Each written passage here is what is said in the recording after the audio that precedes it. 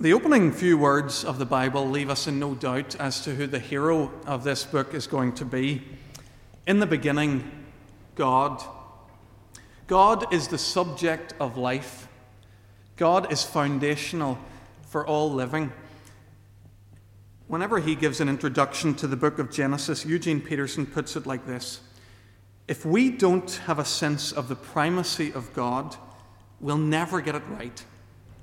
We'll never get life right, and we'll never get ourselves right. Not God at the margins, not God as an option, not God at the weekends. God at the center and in the circumference.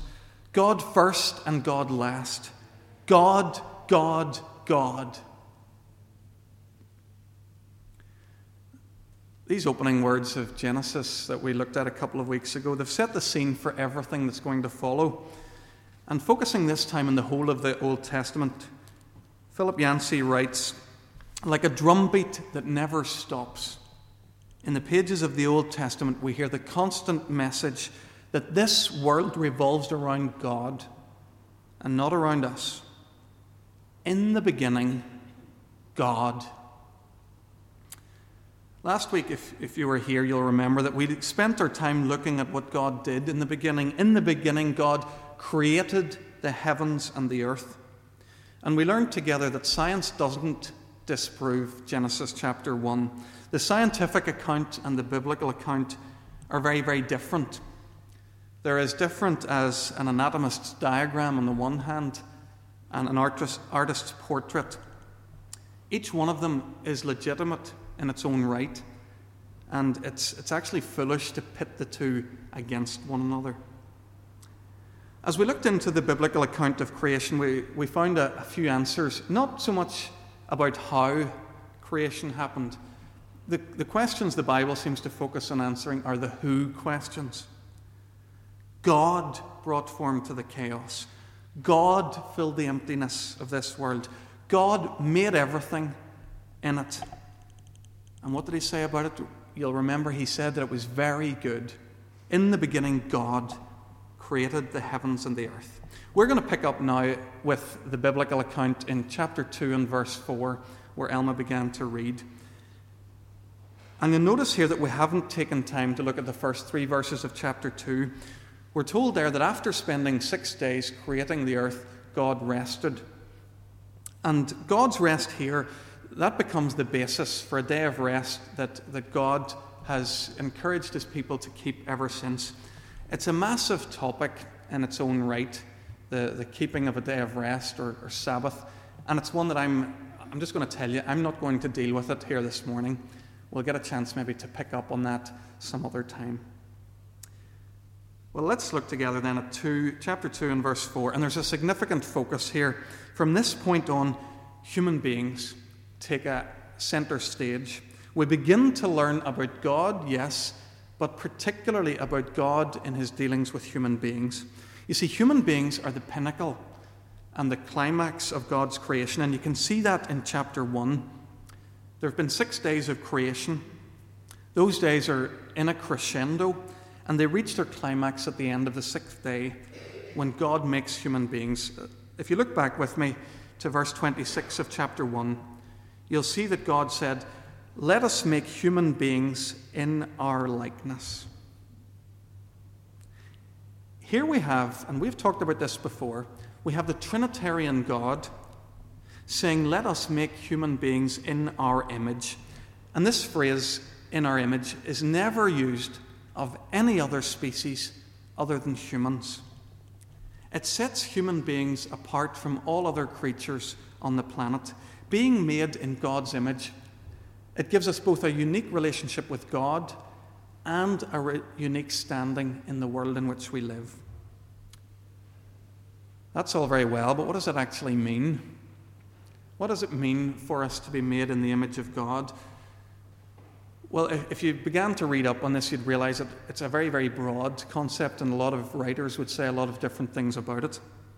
And although it sounds a very strange concept to us, it's a very, very common idea in the world of the biblical writer.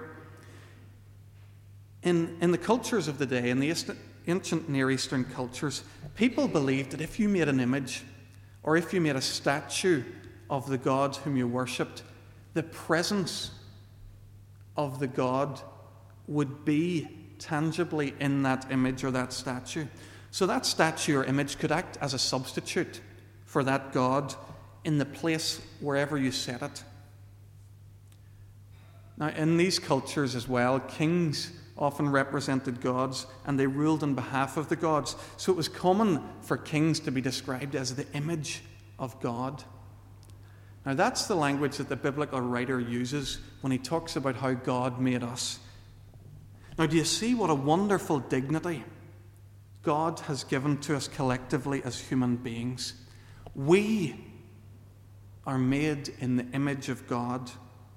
We have been made with something of God's stamp on us, collectively as human beings. We've been made to serve as God's representatives in the place where we've been set, here on the earth.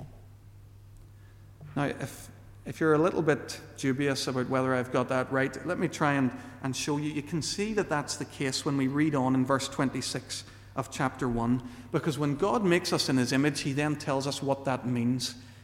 Let them rule over the fish of the sea and the birds of the air, over the livestock, over all the earth, and over all the creatures that move along the ground.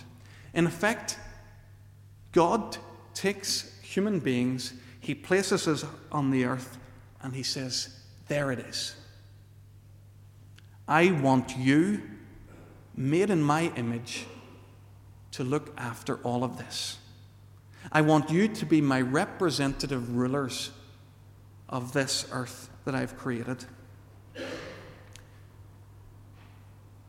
Now, I want to pause here for a moment because this is so important. I want you, every one of you, not the person beside you, but you, to leave here this morning knowing that you're made in the image of God. Because if you don't know that, and if you don't understand that, you're going to think very wrong things about who you are. We live in a world where people are constantly complaining about young people in particularly, about people who have no respect for others and no respect for themselves. Is that any wonder, though, in the world that we're creating around us these days? Does it not strike you as ironic that we're busy teaching our children that they're products of some genetic accident, that they're descended from apes and chimpanzees, but that we then protest whenever they behave as though that were actually true, when they behave in ways that don't seem quite human to us, that are almost animal-like? Our children need to be taught the truth that they were made in the image of God, to know him and to know his love.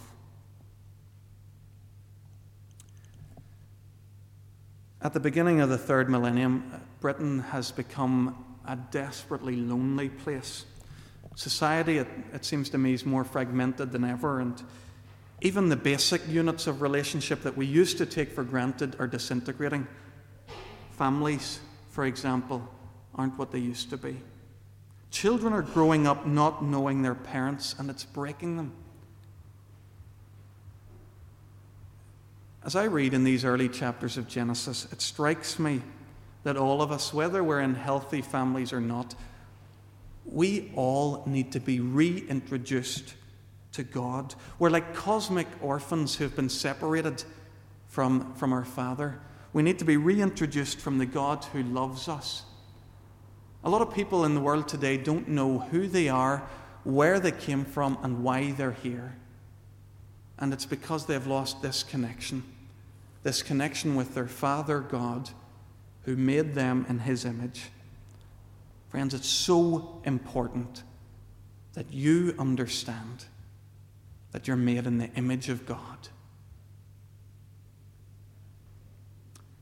Look with me at verse 7 of chapter 2. The Lord formed man from the dust of the ground and breathed into his nostrils the breath of life. And the man became a living being. It's a lovely image here, really. And the image is of God as a potter. He lifts a lump of clay and he fashions or forms human beings from that. The picture is that God has been skillful and intentional. He's made us exactly as He would have us to be. You'll notice that in contrast with all the other animals, God breathes the breath of life into human beings. It doesn't mean natural breath, because all the other animals, they have natural breath without this being said of them. This breath of life is a different way of saying something very similar to the image of God. Human beings, in contrast to everything else that's on the earth, we have the life of God within us. Once you understand this, it becomes a lot easier to understand a lot of the New Testament. There we read things that can sound quite strange to us if we don't understand this. We read that those who follow Jesus Christ, God promises to give the Spirit of Jesus to those people. In John chapter 20, we see a wonderful passage that actually connects these two ideas for us. Jesus has risen from the dead and He's appeared to His disciples, and we read something really astonishing in the light of what we've just read. We read, He breathed on them and He said, "Receive the Holy Spirit." I think what we have here in John chapter 20 is a retelling of Genesis chapter 2. Jesus comes to His disciples, He breathes on them, and He says, "There, the Spirit is back, as it was always intended to be.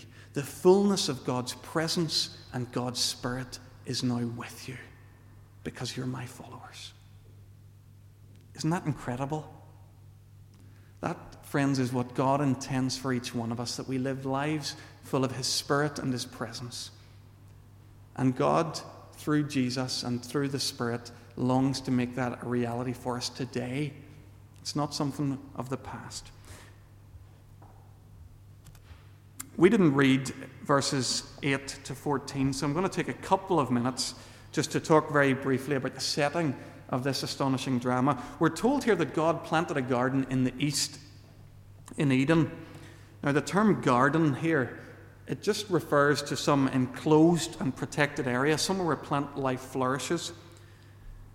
And the word Eden has its Hebrew roots in a word meaning pleasure and delight. So what we have here is a garden that is in a place of pleasure and delight. It's a place that God has created for human beings to meet with Him, to know His presence and to know His love, to enjoy the company of all the animal life and all the plant life. And it's just delightful, as the word Eden says. In verse 10 there we read about a river that flows from Eden, which waters the garden. Now, you'll know from geography that rivers always flow from high to low. So the image here is of a river flowing from above, from a mountain. We're presented here with an image that recurs time and time again in the Bible. A heavenly river from above, from the throne of God, bringing blessing to the peoples of the earth. I'm not sure if you're aware of this, but if you turn to the very last chapter of the Bible, Revelation 22, we won't take time to do this in detail now, you'll find a description of heaven, and you'll find there that the river is there, the river of life, bringing the blessing of God to God's people. You'll find also language like a description of a garden, because the picture at Revelation is very similar to the picture here in Genesis chapter 2. The theme is of God being with His people and blessing them. And it's just a wonderful image of what God intends for us. Now, man is in this garden. Man and women are there together. What is it they're actually intended to do? Look with me at verse 15, and you'll see. God took the man, He put him in the garden to work it, and to take care of it. Now, I've talked about this before, so I'll be careful of repeating myself. God created human beings to rule over the earth as his representatives and to care for this garden in which he's placed them. Now, it might surprise you. I must say it surprised me when it first dawned on me. It might surprise you to find Adam working before the fall, because sometimes I think that we imagine that work is a curse of the fall, and maybe that's how your work feels, especially on a Sunday evening and you're getting ready to go back to work.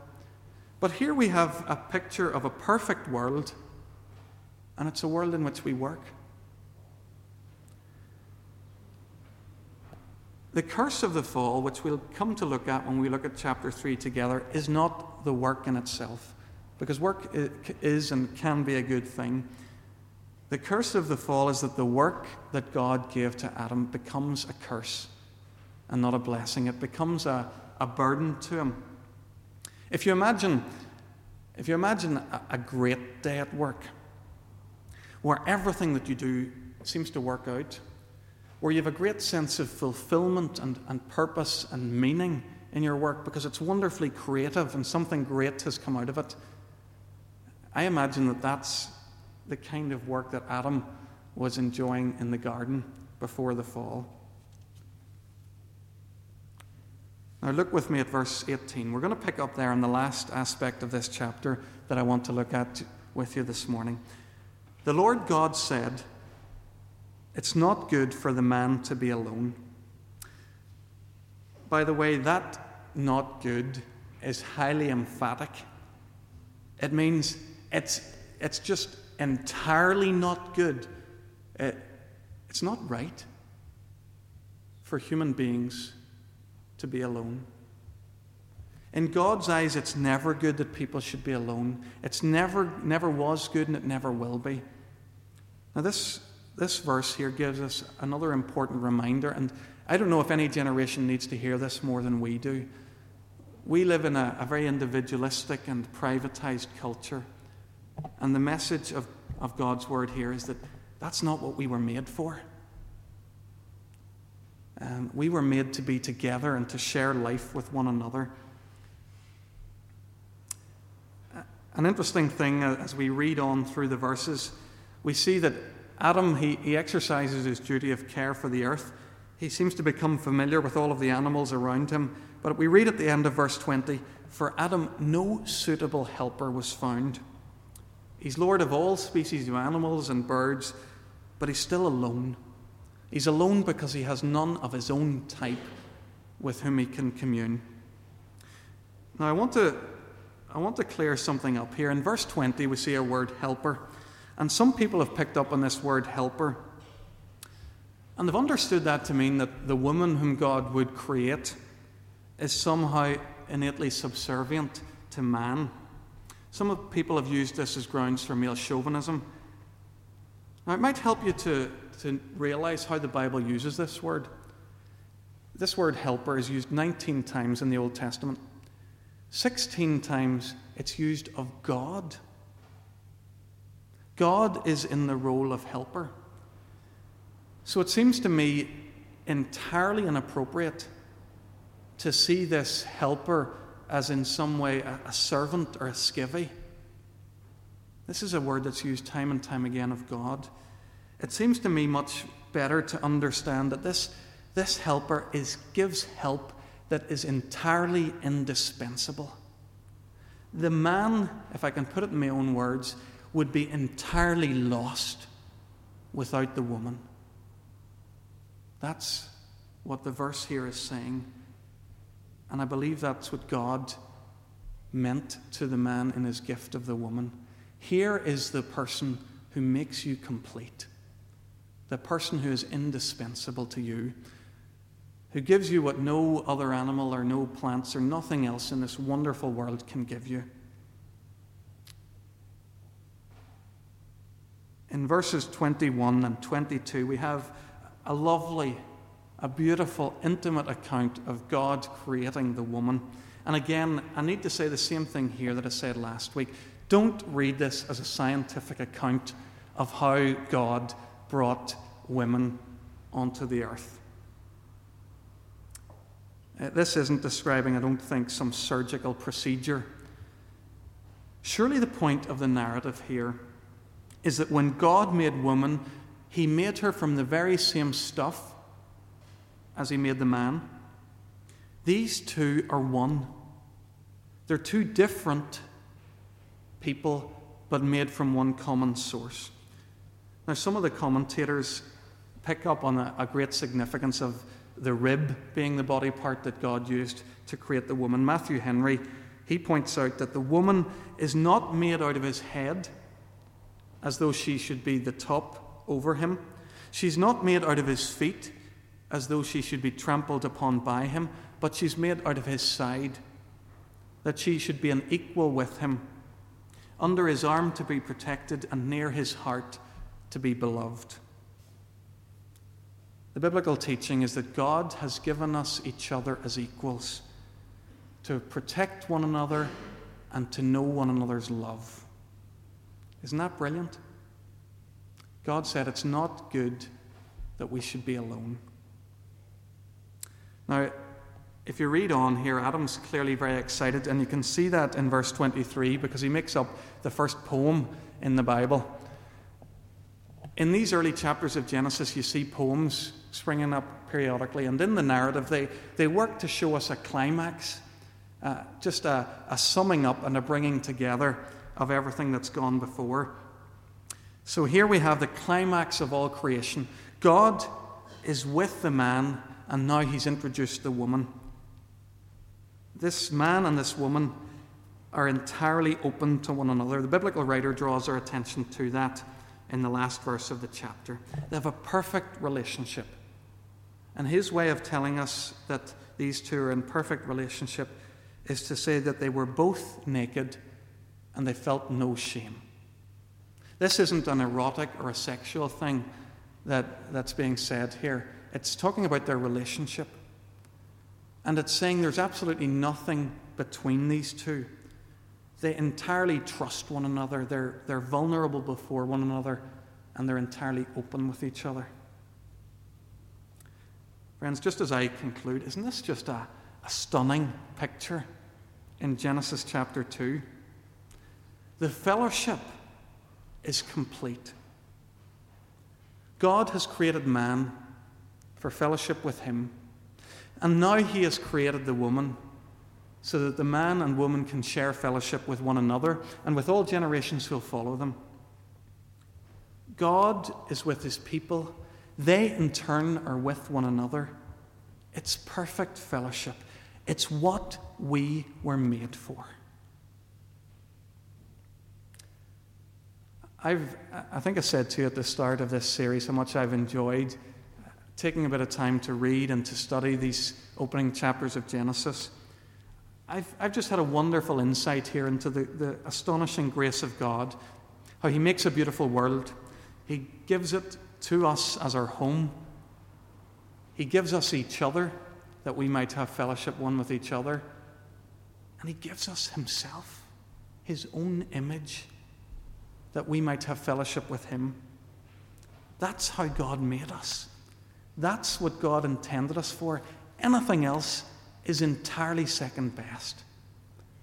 Love the Lord your God with all of your heart and soul and mind and strength, and love your neighbor as yourself. That's what we were created for.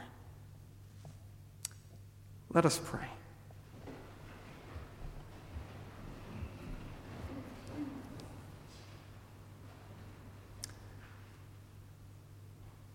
Father God, we come to you as those who live in a world that has lost its way. Lord, a world where people often feel alone, where people have lost all sense of dignity and self-worth. And Lord, we thank you that you have shown us in your word the truth of this world, that it's a place that you've made in love, that we are people whom you have made in love. And Lord, that you call us to be yours and to give ourselves to one another. Lord, would you begin to expand our horizons?